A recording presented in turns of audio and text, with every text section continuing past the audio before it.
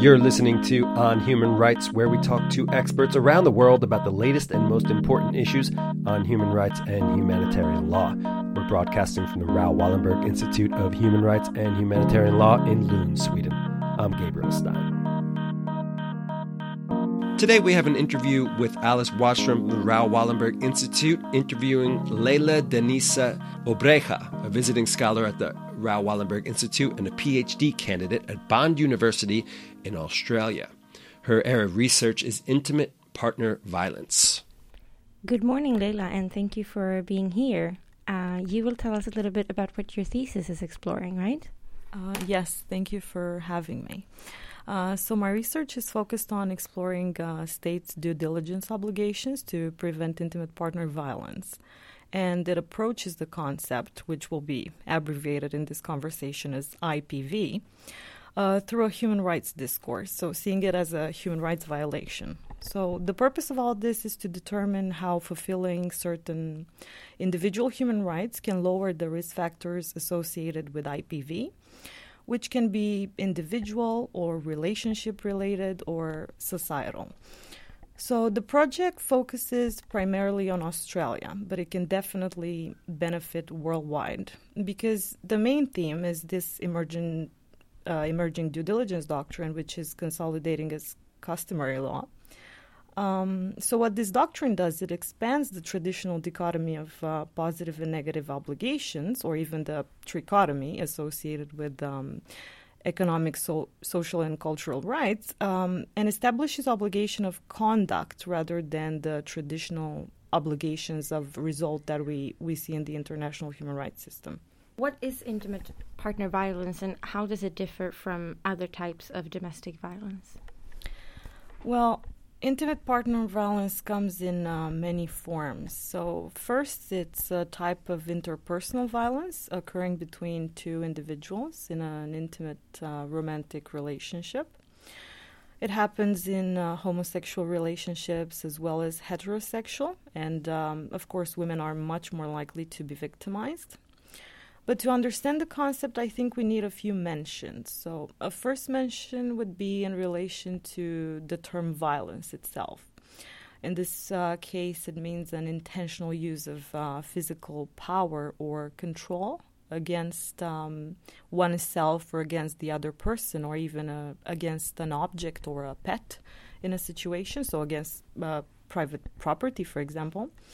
That can result in injury or death or psychological harm or deprivation or maldevelopment. So intimate partner violence can be physical, which is the most obvious manifestation, or it can be non-physical, in which case it's emotional or psychological or economic. So I would say again that some of these abusive manifestations are obvious.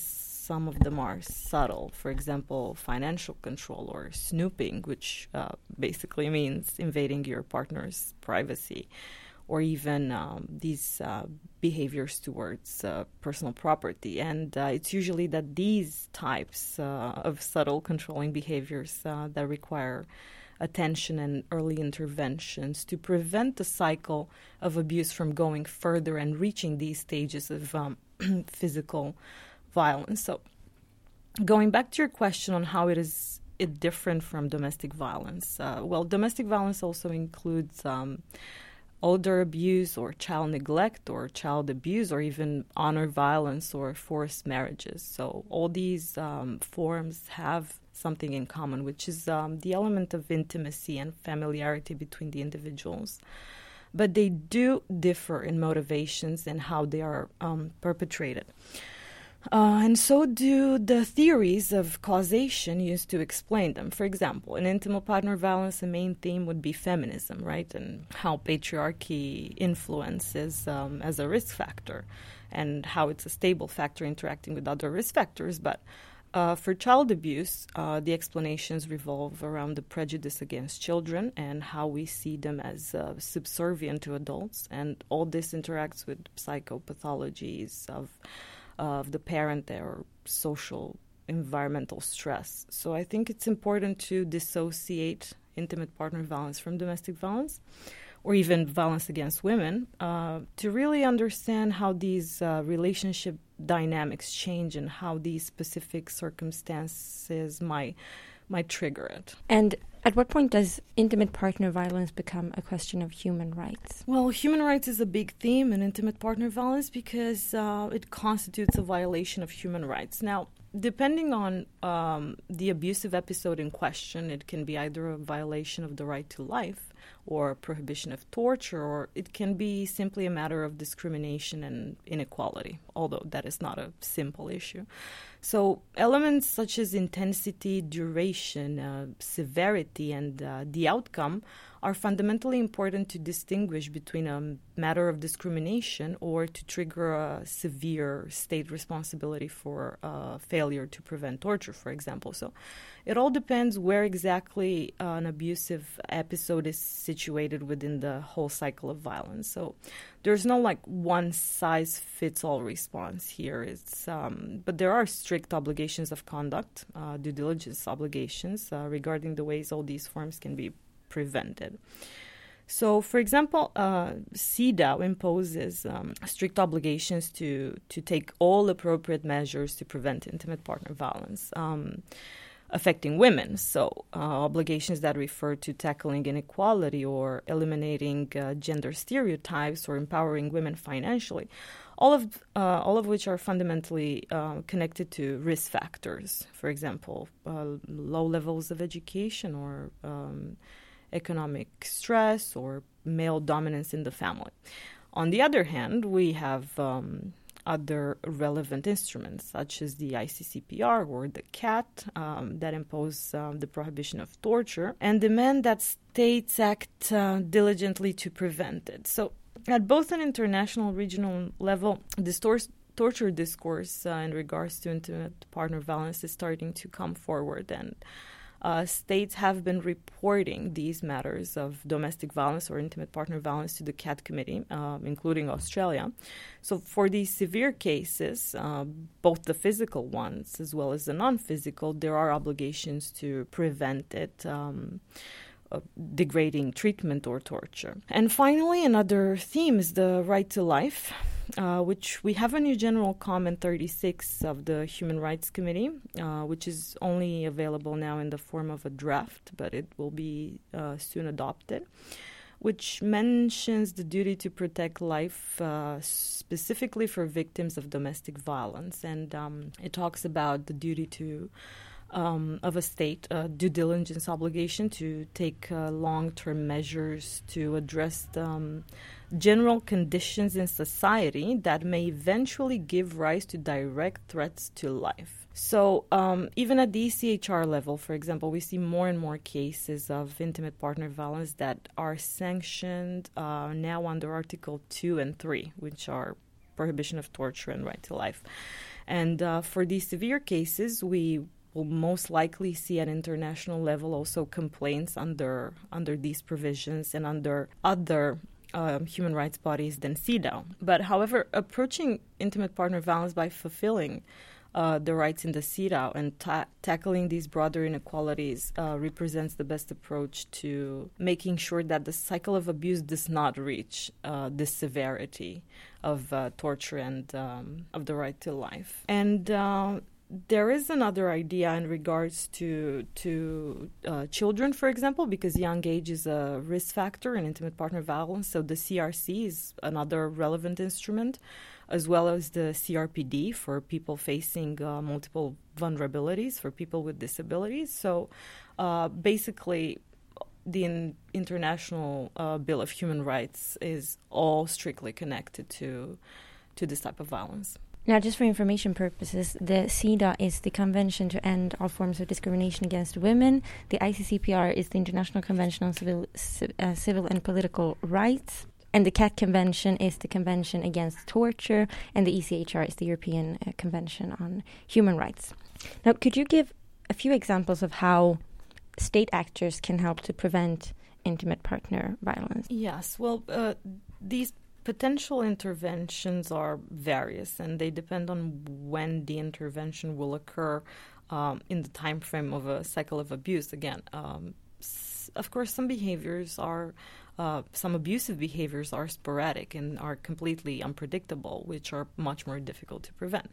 But usually, let's say there are predictors of abusive behavior. So once a state actor has the knowledge of the abuse, now it's paramount to intervene and proceed to triggering the legal system. And here's where doctors, police, prosecutors, and any other state official basically gaining knowledge of the abuse comes in. And here's how the notion of due diligence comes up, because state officials have at this point an obligation of conduct to ensure that the victim has access to the legal system, to support services, to protection orders. And at the same time, in this phase, there needs to be a fostering of confidence in these systems and a reform aimed at addressing a victim's fears and needs. So each case will be different because each victim will be different. So each response and intervention really needs to be tailored to the victim through a multi-agency coordinated approach. Now, state actors might not have knowledge of the abuse. Let's say in a situation where a woman is controlled financially by her partner. She's not allowed to have any hobby, she's not allowed to have a job, and she's financially dependent. The state doesn't know about it. So in this case, it's all about these deeply rooted inequalities that I was talking about earlier. And here is where the scope of the intervention has to be broadened, and where affirmative action policies and financial empowerment policies should be enacted. Because actually this is where intimate partner violence really thrives, upon these gender stereotypes and inequalities. So the sooner these individual risk factors are lower by fulfilling economic rights, such as access to education or equal political participation, the better to lower the prevalence. In your opinion, do you think that the state should play a proactive role in regulating intimate relationships? Well, of course, all these interventions will depend also on the willingness of the victim to disclose the abuse and seek legal protection and redress. So there are many cases where victims are unaware that certain behaviors do constitute intimate partner violence, or even if they are aware, love and affection, play a very important role in their agency to break this cycle. So awareness is extremely important and can be complementary to state action. And it's no longer a matter of should, because these obligations are there, and to different degree, most states have been showing a willingness to try and prevent intimate partner violence. But the fundamental problem, I would say, at the moment is the implementation. It's at the time of implementation where some policies really fail because how complex the issue is. So I think that states can and should interfere up to the point where prevention and redress are possible and are available, and everyone is aware of the long-term possible risks of abuse, because these risks are so many. Use of alcohol or harmful substances, or mental health issues, anxiety, depression, PTSD, low self-esteem, in women, reproductive issues, and of course the impact that it has on all the children witnessing this at home. So both the individual and the community costs are immense. So yes, I think it can and it should. Thank you very much, Leila. Thank you. That was Alice Wahlström from the Raoul Wallenberg Institute interviewing Leila Denisa Obreja, a visiting scholar at the Raoul Wallenberg Institute and a PhD candidate at Bond University in Australia. On Human Rights is broadcast from the Raoul Wallenberg Institute of Human Rights and Humanitarian Law in Lund, Sweden. I'm Gabriel Stein. Thanks so much for listening today. We'll be back soon with more, talking to experts around the world about the latest and most important issues on human rights and humanitarian law.